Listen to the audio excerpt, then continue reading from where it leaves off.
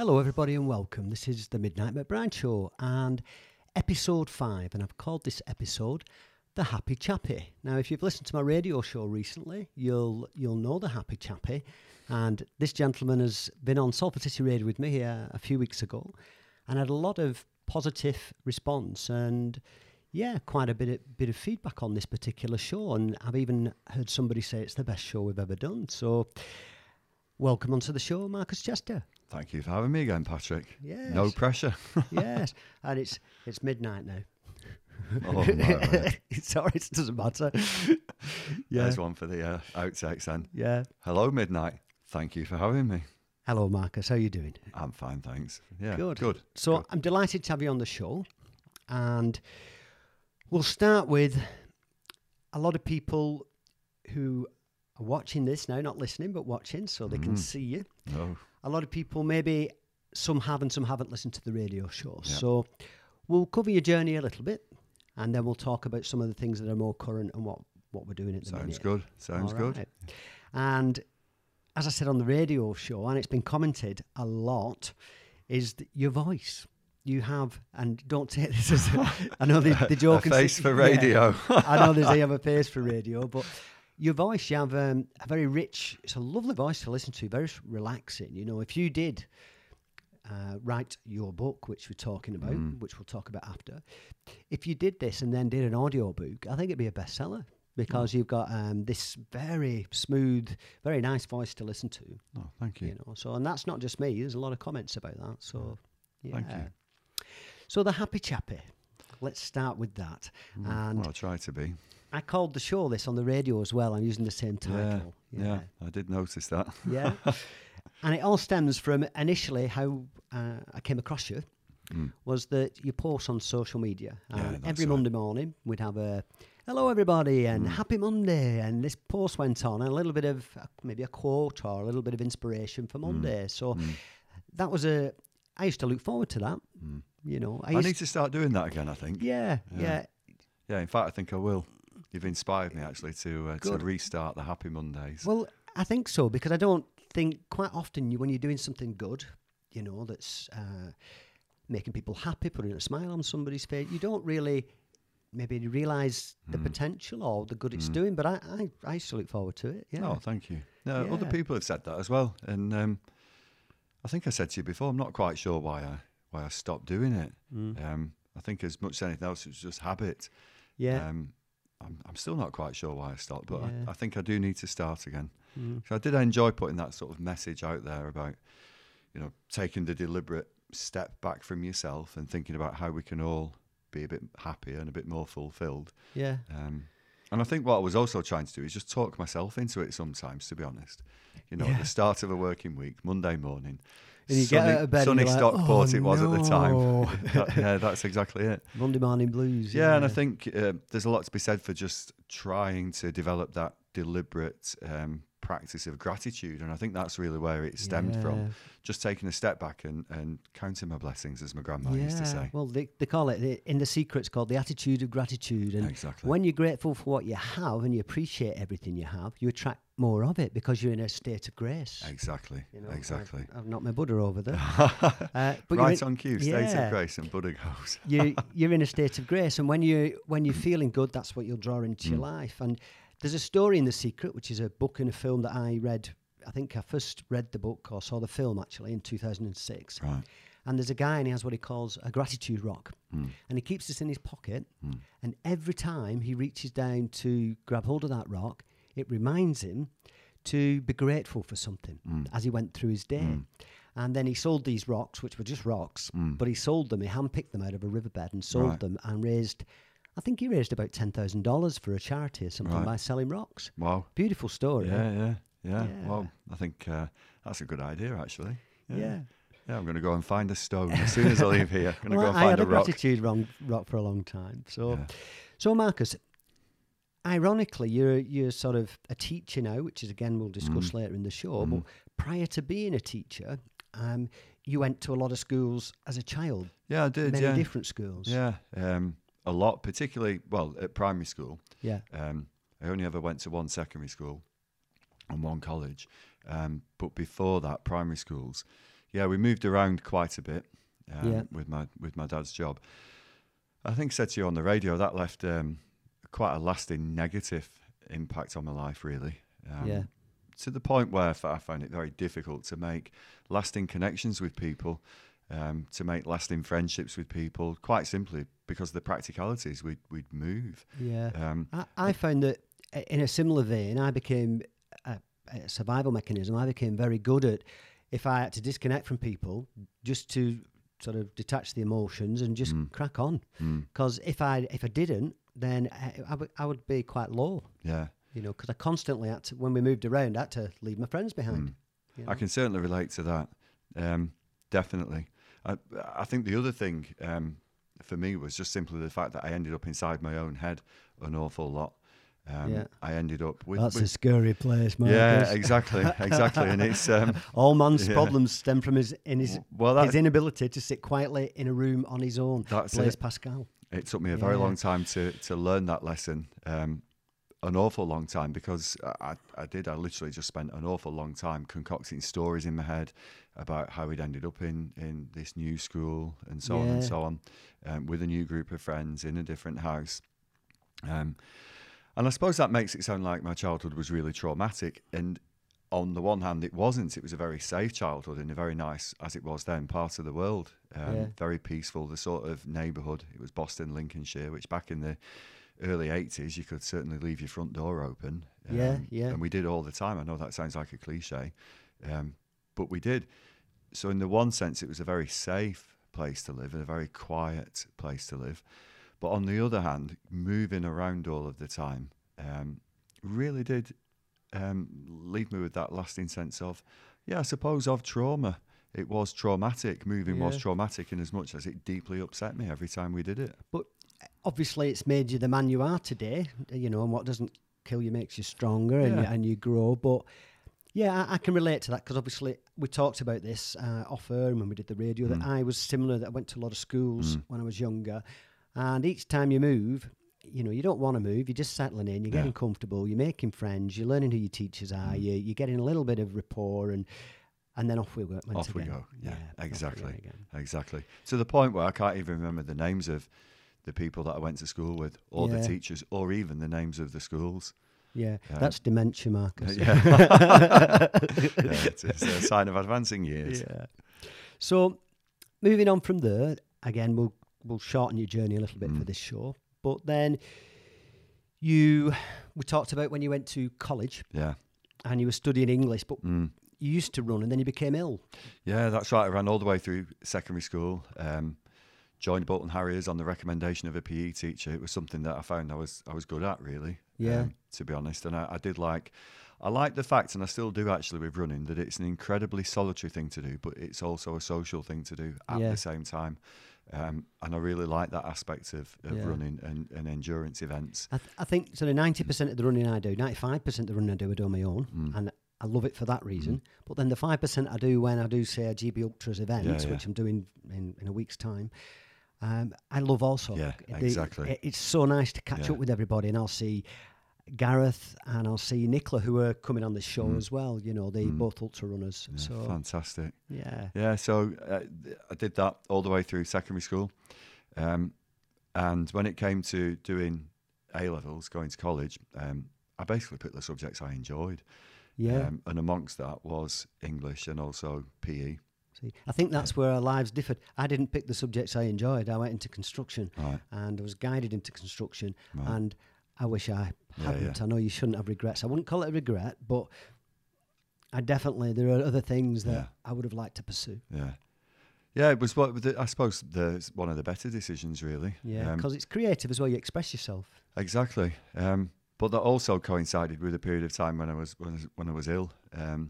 So at the end of what was then the 5th year school and moving into college, I ended up with glandular fever. I didn't know I had that at the time. Ended up in hospital. Ended up having to have an abscess removed because I'd got so run down. So I had to have that removed from my chest. And really, I never really got back into running in the Total Recall. Have you seen Total Recall, the film where he's got this? Yeah, I have seen that. Yeah, that's being it. living inside him. I wish you'd have warned me actually, because when I didn't know it was so deep. So when they removed the packing, it was all packed out. Yeah. And I looked down and I could actually see my sternum. Oh my word, I nearly fainted. So obviously I had all of that to deal with. And to be honest with you, by that point, I just had enough of running, really. Yeah. It got to the point where I thought, that's it. It's funny, I think all stress and mind-created things, if it's not dealt with in the right manner, it manifests into a physical entity, and you become ill. You get you can get a disease, or you can be run down, and so there'll be a reason for that happening, and there might be other things going on in your life. And ironically, the one thing you need two things you need when you're running are your legs and your lungs, and it came out your chest. So who knows what messages are there? No, that's it. Who knows? But the only sort of message I heard in my own head at the time, well, running's no use. So for some ridiculous reason, I thought, well, if I can't run, I might as well smoke. I might as well go drinking instead. But I can relate to that. If I'm on a strict diet, which I frequently am, and I don't mean strict as in necessarily quantity of food, just what I eat, try and eat healthy. Yeah. If I go off script on a Monday, I think, well, there's no point now. I've had a cake. It's all over. Yeah. And the week goes out, and the same. I think if you can't run at all, then you can go the opposite way. Yeah. I mean, I don't think like that anymore. It took me a long time to learn that lesson. But certainly when I was 17, 18, and when I went off to university, that was it. Yeah. It was all bets off. And I don't remember running at all, really, from that point on. I do remember doing a lot of things that weren't particularly very good for me. Yeah. So then you started. You're into drinking, which everybody does at college anyway. I mean, it's you go through that period, and smoking.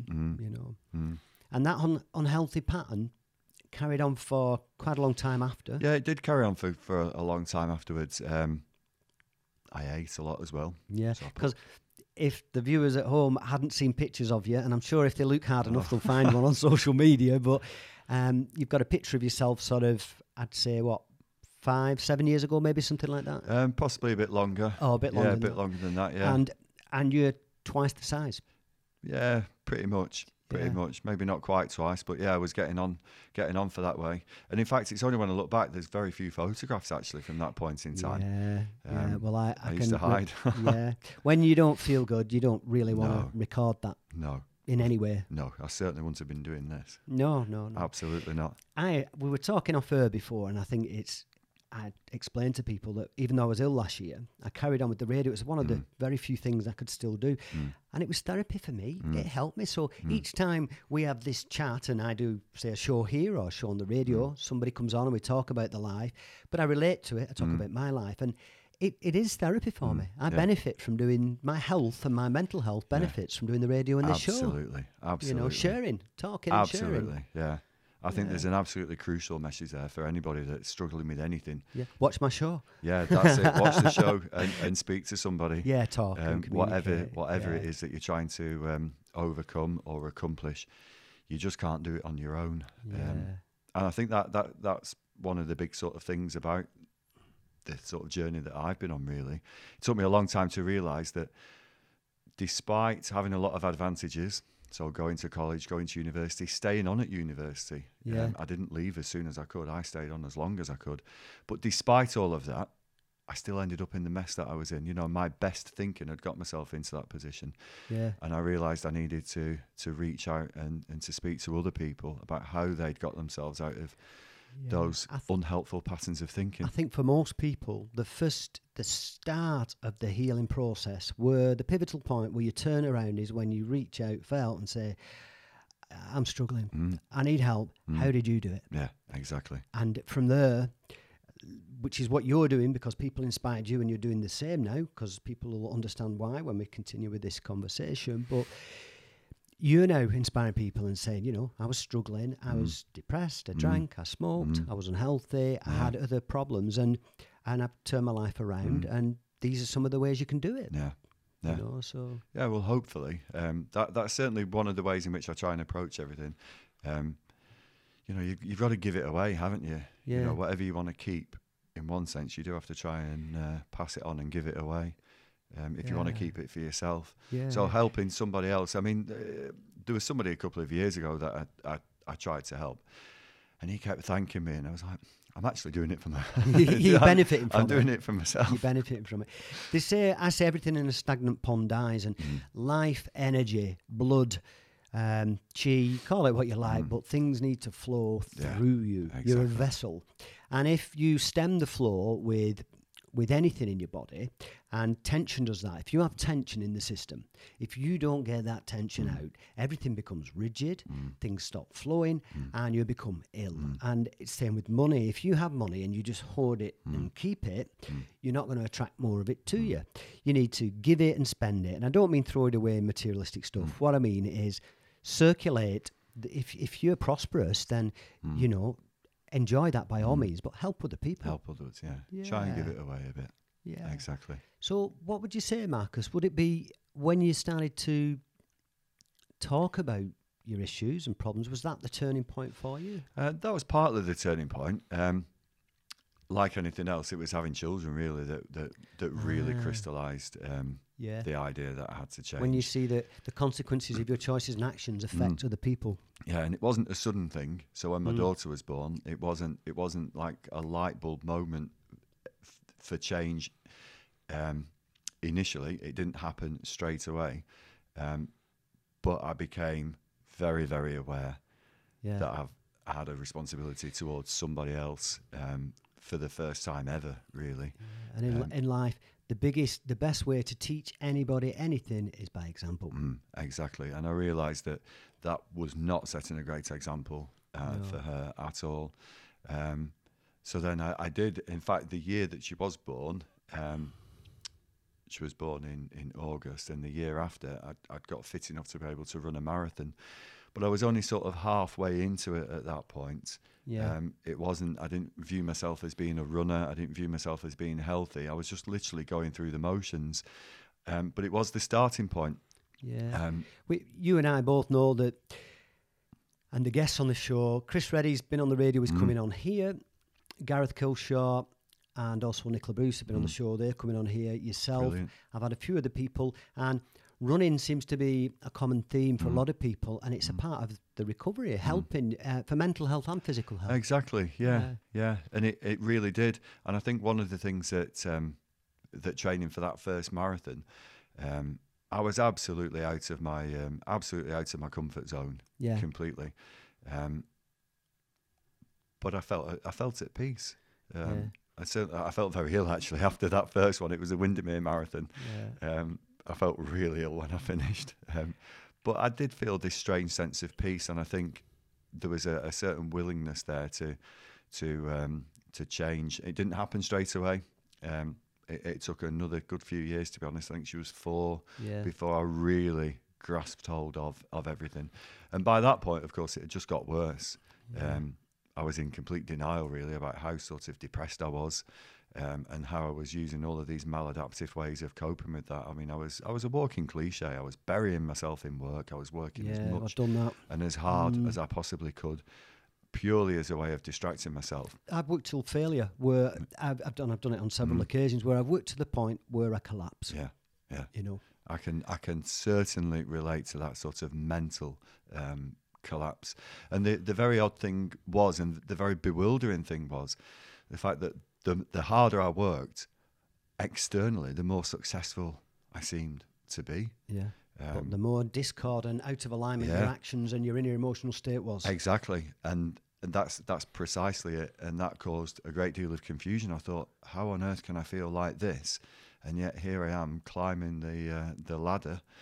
Yeah. And externally, people are sort of looking up to me as an example, and I knew inside I was just absolutely shambolic. Absolutely shambolic. Ironically, by sharing your story and saying, actually, I was struggling, I wasn't happy, and showing that, you know, you were broken at the time, because we're all broken, and his Hemingway says that's where the light gets in, and Rumi has a similar quote, you know, the cracks are where the light gets in.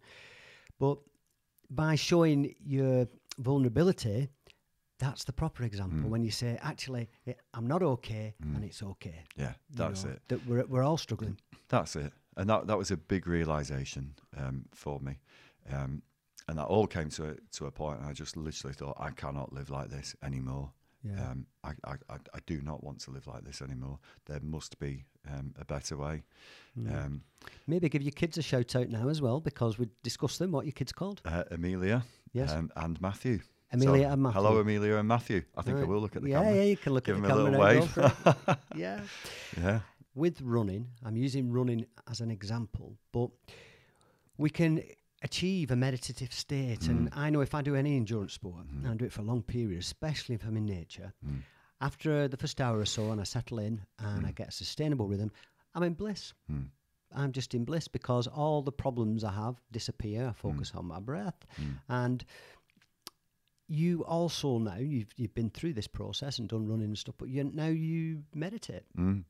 Yeah, I do. Yeah, I do. I try. Yeah. I try not to judge it because I still think I'm not particularly Oh, good you'll at it. be in trouble. Oh, no, that's it. That's it. And it's not something that comes easily or naturally. I have to have reminders. In fact, I've got one on my phone that on my phone and my watch and so on that reminds me to do it. Yeah. And sometimes it's only for a couple of minutes. And it's literally that I'm certainly no expert at it. It's just focusing on the breath.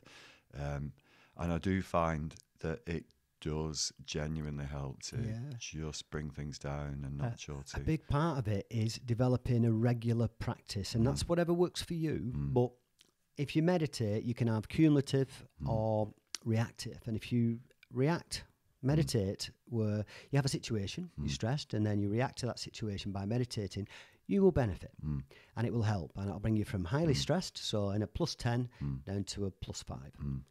If you have a cumulative practice where you meditate every day and every night and develop inner peace so that you become more relaxed and more relaxed, more relaxed, then when you're stressed, then you go from -10 to -5, but you're always in the minus range, the peaceful range. And that only comes with a regular meditation That's practice. the aspiration. Not quite there yet.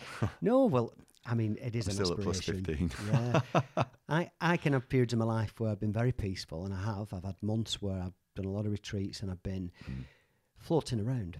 And then I have other periods when I've been setting this studio up and getting this up and running, Which is amazing, by the way. Thank you. I love what I'm doing, but I've become almost obsessed with what I'm doing, and I'm just focused and I am on it, But if it's something I'm passionate about, there's a difference between being like that with something you're not enjoying and which is making you ill. Yeah. I'm something you're passionate about because it's not like work. Yeah, I am just doing what I love, Exactly. and I love doing this. Yeah. Having a chat. Yes. There's more than just having a chat, though. I'm sort of looking around. This really is very high tech. Good. Well, it's brilliant. I'm very happy about that. Yeah, good. good. There's a lot of work gone into it. We try and make it look effortless and simple, but it's a lot of well, work I gone did into realise that when I came on the radio show. Yeah. I thought you just make it seem very, very easy, but I was looking at what you were doing. I've had 70 goes at it, that's why. I thought it certainly isn't. There's far too much here that could go wrong. Yeah, well, it's just well practiced, well rehearsed, and I obviously have a lot of help. Well, a lot of help. Willow helps me. So if I'm in studio, I need somebody outside the studio helping organise with the guests and things. So I do have help. Yeah, she made me feel very welcome. Hello, Willow. Yeah. Yeah, she certainly did. So, Marcus, we're coming towards the first part of the show. It's over, and we're going to have a little break. Okay. And we'll be right back after this. Sounds good to me. Thank you.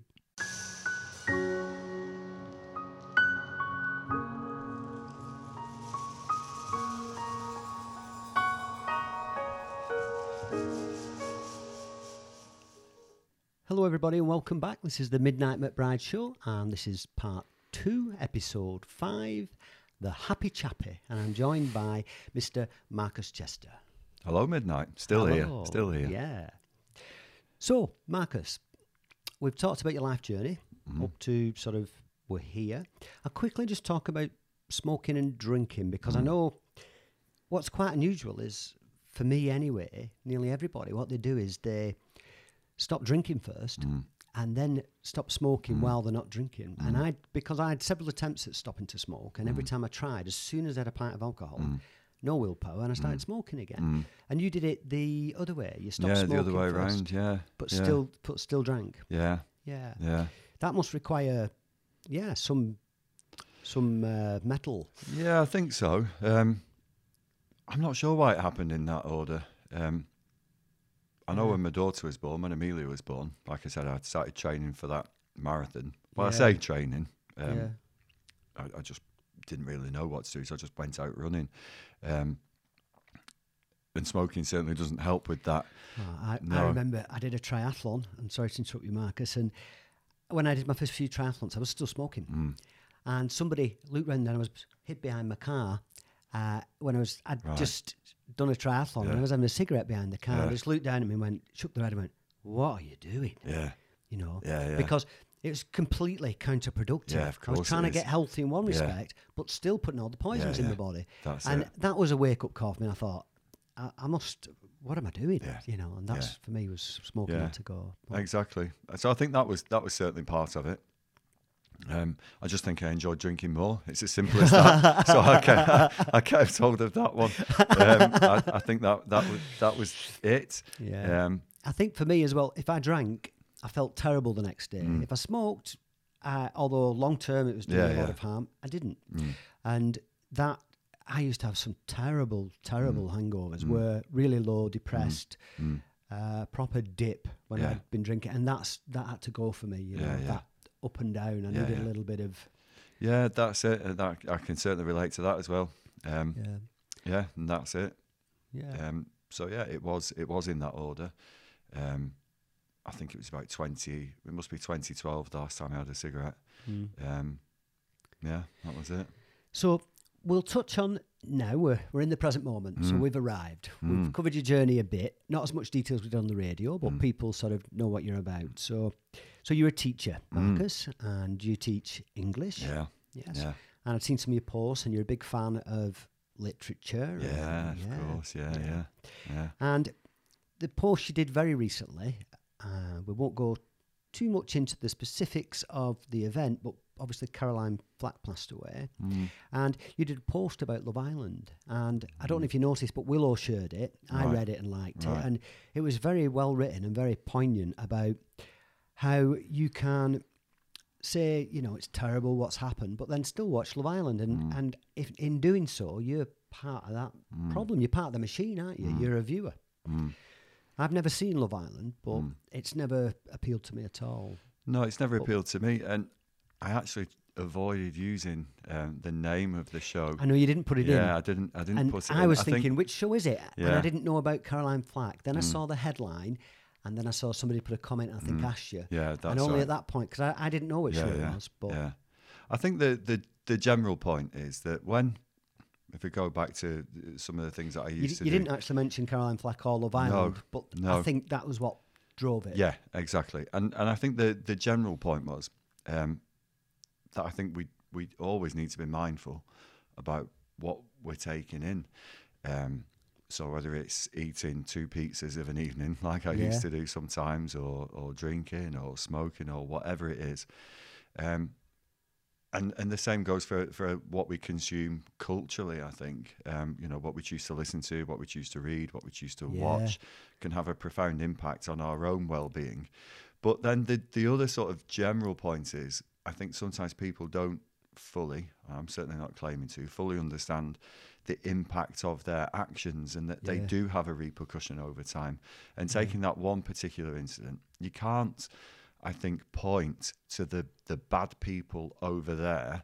In that case, it might have been the tabloid press, for example, and say it's the fault of the tabloid press, when in fact the tabloid press are just a reflection of other people. You know, we are all part of it, and you can't choose to blame a certain section of culture or society as if you're somehow separate from it, and still consume the very same program that's led to that. And I just found that in that particular case, it seems quite horrific, really, that I think is the third death or suicide that somehow, I'm not saying that it's, certainly not saying for a second that it's caused that, but it certainly is part of the same system. Yeah.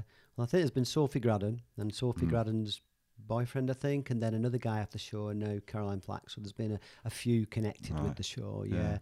I think what we need to remember is that every time when I move my hand like this, everything we do has ripples in the universe. Every action you take has a consequence you know, a cause and a consequence as well.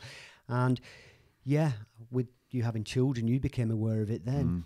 But everything we do has an effect. Yeah. And also, there's a quote in my book, and it says, "To be told something once is to be informed.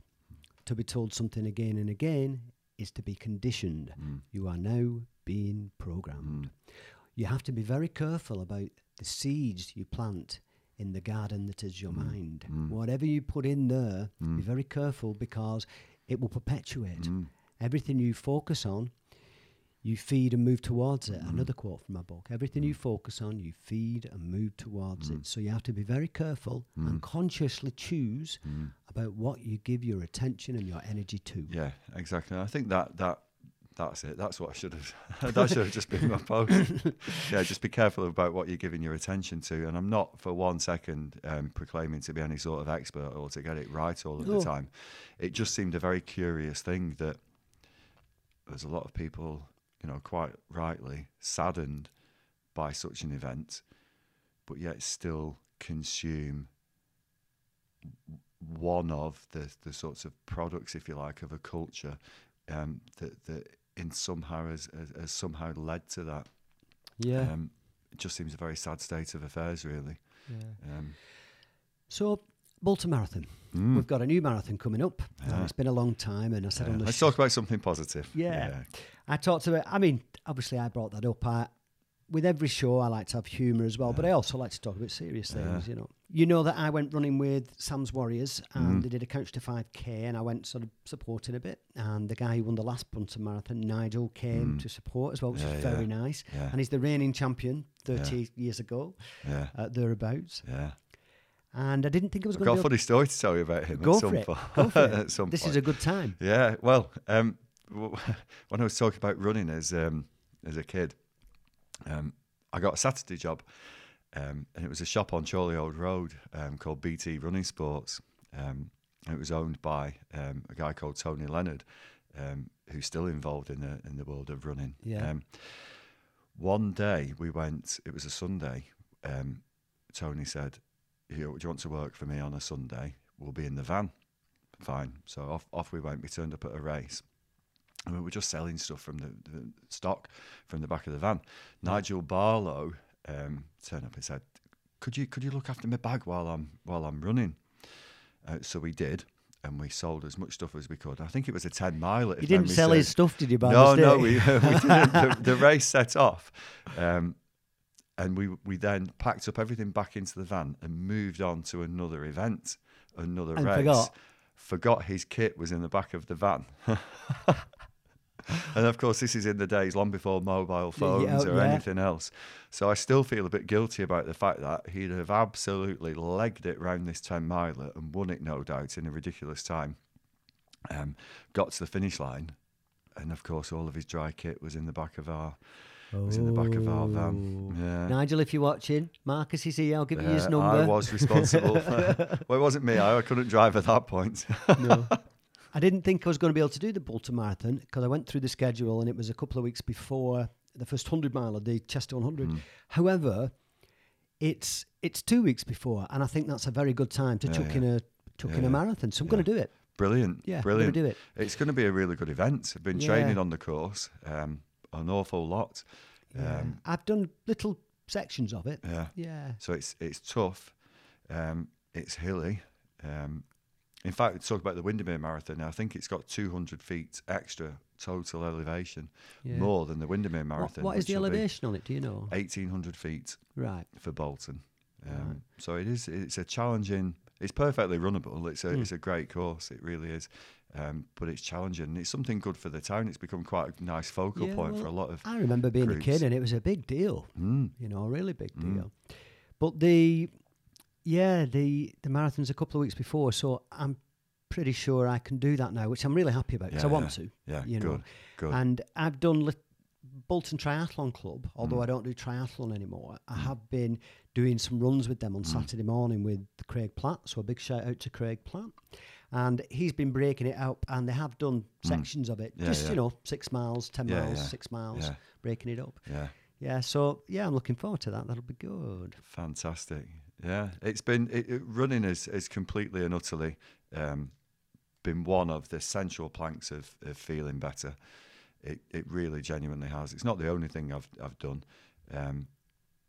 but it's certainly one of the things that each day I make a conscious effort to build in some time. Yeah. That I can get out, go for a run. My preparation, I've got the Chester 50 coming up next Saturday, and my preparation should be very different than what it's been. I've only done maybe 2 runs a week, 3 runs a week at the most. Right. The biggest run I've done 16 miles, so I'm way off. However, I'm hoping still to do that next week, assuming I can be back on time on the Friday. But last year, what I was doing, I got it wrong last year, I was doing it the other way. 7 days before, I'd go and run the course. So if I did a 50 miler, I'd run 50 mile the Sunday before. I did it 3 times. And I still got round, but I wasn't in great shape. No, so I overdid it last year. Yeah, This year I've not had as much time to train. Yeah. So There you go. This is the difficulty, isn't it? It's just finding that elusive balance in everything that we do. Yeah.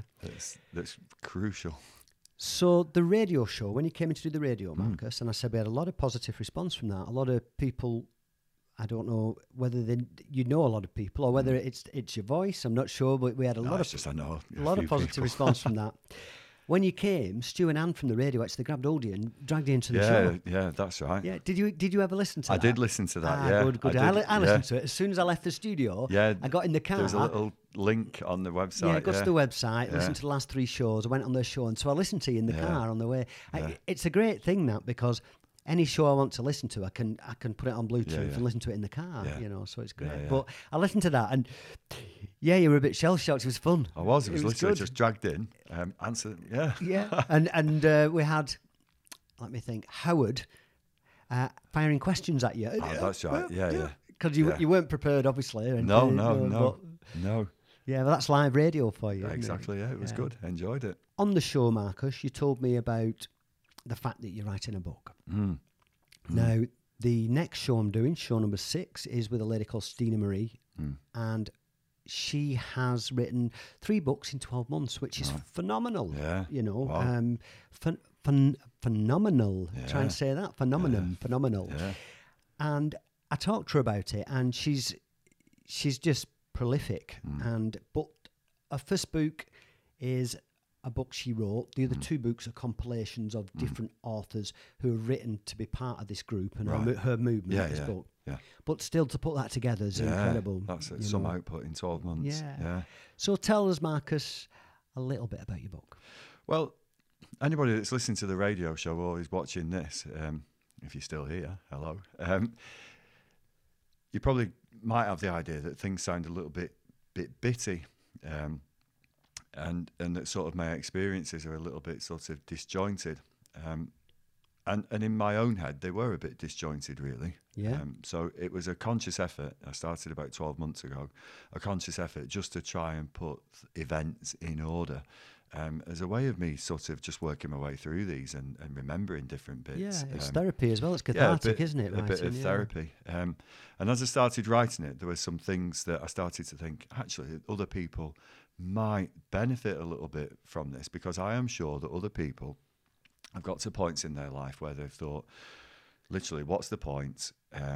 Why are we here? And so on and so on. And I'm not professing to answer any of those big questions. I'm just saying this is how I found my way through what to me were a very confusing and bewildering set of circumstances. Yeah. How did I, for example, recover in a sense from feeling very depressed? Yeah. So that's what I started to write about. If it helps a couple of people to make that first step towards approaching their GP and explaining things, fantastic. If it helps people to realise that actually some of the things that they're doing aren't necessarily the problem. One of the things I realised over the last few years, and when I started writing, was the fact that alcohol and smoking and pizzas and everything else, they aren't the problem. No. The problem is myself, and the problem was what was going on inside my own head. So I started writing that. Of course, one of the problems of having a background in English and in literature is I'm constantly comparing what I'm writing to what I know to be good examples of writing, and that's a huge barrier. It's not helpful. I really think it isn't helpful if you want to be a writer to have studied English. I think you'd be better off. I genuinely mean that. I think you'd be better off studying history or something. Yeah. So I've got that barrier to get over. I'm still at the stage. I've written about 90,000 words, so I've got a lot now. Yeah. It's just trying to find the through line. It is going to be something that has the through line of running. So running will be literally one of the things that I write about, but also a metaphor. Yeah. That's a lot. My book, the first book, From Pills to Peace, I think that's about 60,000 words. Yeah. You know, so you're into the realm of 500 pages there. Yeah, with what that's you've it. got. So it's going to need an awful lot of editing. Yeah. And I just need to now go back to the beginning, really, and start to impose more of an order on it and get it into that sort of shape before editing. Yeah, it's very difficult, and I struggle. Well, I can't basically write a book while I'm in this environment doing my everyday life. I have to be secluded for a little while, or put that time aside and at least get the bulk done. And you've done it whilst you're working and in small pieces. Yeah, I need it. big blocks, and it's difficult. It is difficult. Obviously, teaching is a demanding job. Yeah. It takes up an awful lot of time. It's a fantastic job, but it takes up a huge amount of time. Then there's family time, then there's running and everything else. I think technology's helped. Yeah.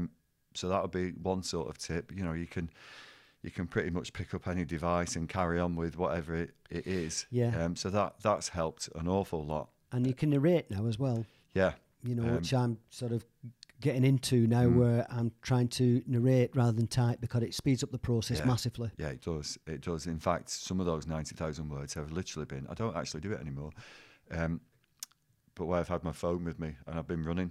Yeah. And I've literally just been saying what I've been thinking about, and then editing it afterwards. I'm too cool for school. I permanently and constantly have a dictaphone with me. Right. And I think I look like, what's the character that on the radio, Alan Partridge? He always used to have a dictaphone with him. Oh, no, yeah. I have a dictaphone with me because once I start thinking about something, and I go, and I have to catch it there and then, you know. Well, I think you do. I think that's a good tip for anybody that wants to be creative. You can't rely on your memory to remember it. I've written so many what I think are fantastic lines in my head, not written them down, and 10 minutes later I can't remember them. Because you've got to not just remember the words, you've got to remember the feeling, that inspiration, how you felt at the time of thinking it, to recall it, you know. Yeah. And so I dictaphone is the way for me. That helps a lot. And it's even got a USB thing on, so I can get my dictaphone, record a load of stuff, stick it in my computer. Right. I can import all the audio recordings into the computer. So that helped me. Yeah, it does. It does. I think all of these things, you know, they're really useful for anybody wanting to create anything. Have you got a title yet? No, I haven't. Yeah. Okay, that's a fun bit, and the cover as well is a fun bit. Yeah. But some people think you should just plaster your face on it. I haven't gone down that route with the ones I've done, but you know, that's something to consider. Yeah, it is something to consider. Probably a way off that. Yeah. But I'm looking forward to it. I'm actually looking forward to getting it finished, because it's been an ambition of mine for quite a long time. Once you've got the bulk of it done, I thought the hard work had been done, but there's a lot in the printing, the editing, the cover, the blurb, and all the rest of it, and the production and stuff. So there is still a lot of work to do, but a lot of that's fun. Some of that's fun, you know. Yeah. So but I have been looking into it. I've been looking into different ways of actually producing the thing. So I'm pretty confident of how that's going to work. Yeah. So it's literally carving out that time away from some of those other things that I've just been talking about to get it finished, really. Yeah. Which school do you teach at, Marcus? St Catherine's Academy in Bolton. Right. Yeah, so is that Harwood? Have I got that right? It is, yeah. It's Stitch Me Lane. That's the big, right, because if I go running and I'm up in the hills, it's one of the few schools you can just see it. Yeah, you will be able to see it. It's huge, isn't it? And very clear. It is. It's a large site. We share the site with Firwood High School. And there's also a primary school, St Catherine's Primary School, there. So it is a large site. We've got a sixth form as well. And the site's a new build as well. It replaced the predecessor school was Withins. That's it. Yeah. So I've been there since September of last year. Yeah. It's fantastic. Yeah. Well, so you're fairly new there then? Yeah. Yeah. Yeah. Right. New at that school. Yeah. And prior to that, you were. Prior to that, at school in Stockport. It must be better with the travelling, not having to go to Stockport. Yeah, I absolutely loved my time in Yeah. Stockport. It was spent 4 years there. It can take you an hour and 20 minutes on a bad day with traffic, can't it? That's it. The mornings were always fine, providing I left about 6:30 in the morning, which I'm a morning person anyway. I really like getting in at sort of 5 to 7, and that was it. Unfortunately, coming back in the evening at 5, 6, 7 o'clock, there's many a time I've had to completely stop. Yeah, just pull over and just get your tea and just exactly accept it that you're not Accept getting it for home what in a it hurry. is. You don't realise that, for instance, 10, 15 years ago, I'd commute to Leeds and you could do it in about 45, 50 minutes. Now it can take you 3 hours because the traffic has increased drastically. The roads haven't improved enough to accommodate the traffic. So I wouldn't work in Leeds anymore. I used to. But what you also don't realise, you think, well, it's only an hour in the morning, an hour at night and stuff. But you add that time up. Yeah, you had that. Yeah. Say 2 to 3 hours a day travelling, or an hour and a half each way. And basically, by the end of the week, it's like working another 2 days. Yeah. Another 15 hours. There certainly was that. I mean, I always used to try and make that time as productive as possible. And what you can do with that time. Yeah, so I'd listen to podcasts and so on and so on. I'm audiobooks all over that. Yeah, that's it. But yeah, even so, it's still time spent in a car. Yeah. And I think it goes back to the point I was making earlier about the TV show. One of the things that I used to get quite angry at first, and then I thought, hold on a second, there's a bit of a theme here, I am the problem. I am the traffic. I can't blame the traffic over there and pretend I'm not part of it. Yeah. That's a good analogy. I like that. Yeah, I am the traffic. I am the traffic jam. You are in the traffic. You're part of the traffic, and you're getting annoyed with the traffic. Of course. Brilliant. So I used to reflect on that one quite a lot. But yeah, it's very nice. In fact, it's fantastic actually teaching in my hometown, which I've never done particularly before. Spent a short period of time at another school in Bolton. You've had to pack the drag show in at the weekends now. Well, yeah, there's that. You've completely thrown me. Sorry. But yeah, it is. Bolton. It's nice. It's nice teaching in your hometown. And the kids are fantastic. I see them all the time. In fact, because obviously I spend a lot of time on the streets running through Leverhulme Park and so on and so on. Yeah.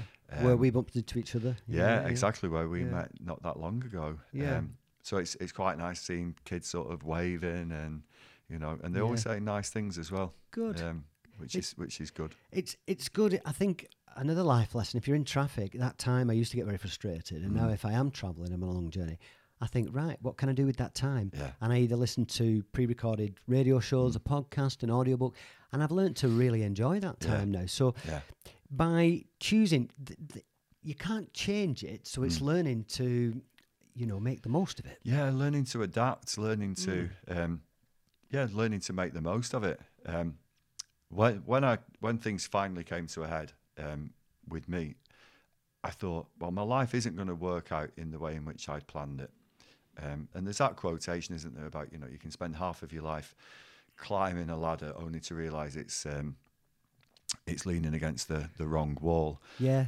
And once I'd accepted the fact that things career-wise and everything else were going to look a bit different from what I originally intended, I really did find peace. Yeah. And once I became sort of honest with that and say, this was the road I was on, but I've had to take a step back from that, and I'm going to do something slightly different in a different way. It's a great lesson, I think. Yeah.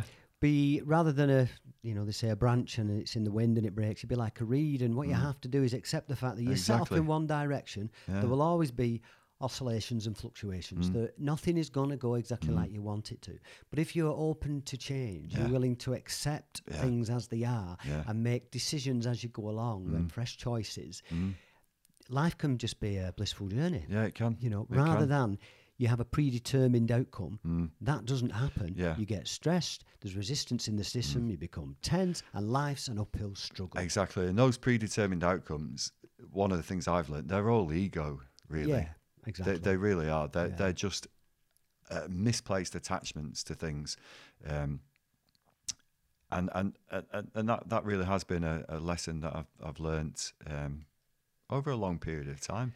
I had to let go of that, and consequently, I'm in a place now, and that would be my message to anybody else, that regardless of where you are in your life and how you are feeling, whether it is through depression or something else, it does not have to be like that forever. And in fact, regardless of what you do, it will not be like that forever, because the only thing that we can be certain of is that things will change.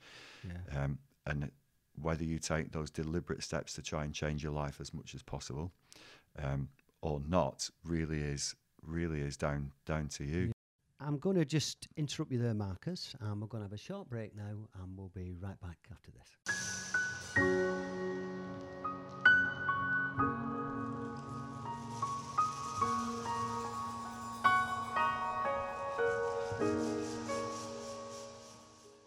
Hello everybody and welcome back, and this is actually part 3 of this show with the very Happy Chappy, show number 5, the Midnight McBride Show with Marcus Chester. Hello Marcus. Hello Midnight, very happy to be here again. Good. I thought with the way this conversation's gone, Marcus, and I haven't talked about some of this stuff for a while, but whenever I used to do meditation classes, retreats, workshops, things, there are certain stories and analogies that I used to use, and I'm going to use a couple now. And one was, life can be either a blissful journey or it can be a struggle. And quite often, it's down to the choices you make. For example, you can be swimming against the current in a stream, swimming against the flow. And as you're doing this, you can use the analogy, it's like universal energy and everything else. And as you're swimming against it, you're spending a lot of energy. Everything's a struggle. It's hard work. And you're making zero progress. You're not moving.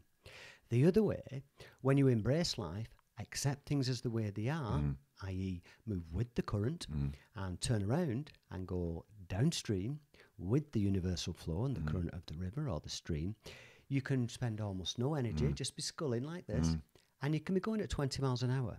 So by learning to accept things as they are, which is a lesson you've just been discussing that you learned, it can be a game changer rather than resisting everything. If you resist something without meaning to, you oppose it, but if you're pushing against something, you hold it in place. The force of that is leaning against you and it's draining. When you take away the resistance and you no longer oppose something, it just dissipates, disappears and dissolves.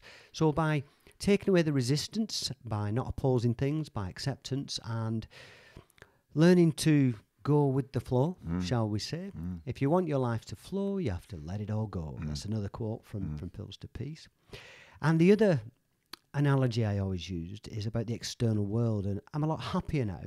Now, there's still wars. There's still lots of things in the external world that are going on that were always going on. The difference is I used to judge them. I used to have an opinion, ego-based usually, and I used to resist them. Now, the only difference is I don't let those external events control my inner emotional state. I choose how I feel by being conscious about the decisions I make. And consequently, I'm a lot happier. The external world hasn't changed. The way I relate and react to the external world has. And the final thing I'd say, and I always used to give this analogy, you have two people on the top of a cliff. And one of them is just rolling in ecstasy, looking at the view. You know, beautiful view, hilltops and in bliss. The other is on the hands and knees, holding onto the grass. And they're terrified and traumatized and living in fear. One's in heaven, one's in hell. And the difference between the two is that the thoughts about the external world, they're in the same environment, in the same location, having the same experience. The difference is the thoughts and reactions in relation to the external world. So it's your inner emotional state and your thoughts that create your reality. Absolutely. I mean, complete agreement. In fact, I can think of some practical ways actually that I've implemented some of those. Go for it. Some of those things. Well, one, for example, I actually wrote about this quite a few years ago. I don't listen or watch the news anymore in the morning. I know people say, don't you want to be informed? But I've stopped. It's negative, and you're told the same story over and over again. Exactly. So I'll let you finish, but I'm the same. I haven't watched the news for a very long time now. Well, I will do, but only when I choose to. Yeah. And the other thing is, do I feel any less informed? it's weird how you get to find out about the things that matter anyway. You somehow end up seeing something, hearing something, reading about it anyway. But what I don't do is deliberately. I used to listen to a news program every morning. Yeah. I don't do that anymore. No. It put me in a bad mood. Yeah, well, it's negative. It's always negative. Of course it was always negative. I don't watch the news. However, I can be in a barber's getting a shave and it'll be on a telly. Yeah. Or I'm in the gym and they've got screens on the back. Exactly. So I You am just still... pick it up. It pervades into my life. Yeah. Or I walk past and there's a newspaper on the side and I see the headline. You see the headline. I do still pick up some bits of news, but I don't watch the news. I don't watch it anymore because half of it is very negative and you're being programmed and it's propaganda, and the other half is lies. So I don't watch it. Yeah. That's it. I mean, that's just something very, very simple that I find had a massive effect. Yeah. The other thing about the external world is like things like email, for example. In a previous life, I used to be almost a slave to email. It'd be one of the first things that I did in the morning when I got to work would be to check my email. Yeah. And on the surface of it, you think, well, that's surely part of what it is that you're paid to do. And of course it is. But the problem with doing it first thing in the morning, I soon realised, is that I was reacting to the external world. Yeah. So I could have made, on my journey to work, I could have made my plans to do X, Y, and Z with my time. And I knew what my timetable would be and the lessons that I'd have to teach and so on. Planned your day first and scheduled it. And then all of a sudden, there might be an email or several that would hijack that. Yeah. That would, you need to do this, you need to do this. So that's something else that I don't do anymore first thing in the morning. I wait until much later on in the day. I tell people, you have an energy field. And if you go back 20, 30 years ago and you were an accountant, you went into work, you did the accounts. Now you go into work, your mobile phone rings, you get a text message, you get an email, your phone pings with social media. This energy field, your concentration and your thoughts are constantly being interrupted. Yeah.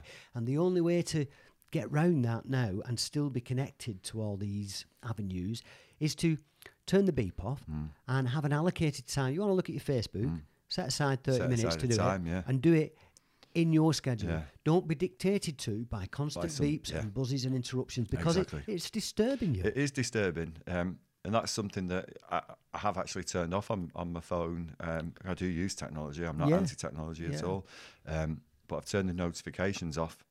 You know, I don't need to be notified every time somebody presses like on something else and have my attention diverted in that way. I have the notifications on. I just have everything on silent. And I try, unless it's something that I am waiting for instance, if I'm doing one of these shows and I'm waiting for some feedback on something, so I'm aware of that. But unless it's something like that, then I try and just look at the emails, messages and things like that as it's appropriate for me, being in control of that rather than being a slave to it. Exactly. And that choice about how we react with our external world is something that, you know, we all have. We are programmed and conditioned into thinking that we don't necessarily have that choice, or that we are somehow missing out if we're not constantly connected. But the problem is our attention is sort of doing this all of the time. Yeah. And it's the little things. It's these conscious decisions and learning how to manage certainly things that are invading your energy field.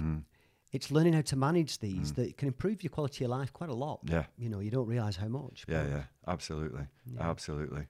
Another lesson that I've had to learn the hard way really is I don't need to respond to everybody's points of view about things. No. I've certainly, learned that at work. A quote from the book again is, in order to have world peace, everybody's got invited. The second I say, I'm right and you're wrong, then how are we ever going to have world peace? So you have to be aware of somebody else's opinion. You don't always have to resist it. You don't always have to oppose it. You don't always have to say, this is how I see it. And I try and promote positive and focus on that. Not saying somebody's wrong, but saying, this is what I think is right. Yeah, exactly. Mother Teresa always said that if you have an anti-war rally, I won't attend. But if you have a peace rally, I'll be there. Pro-peace. Yeah.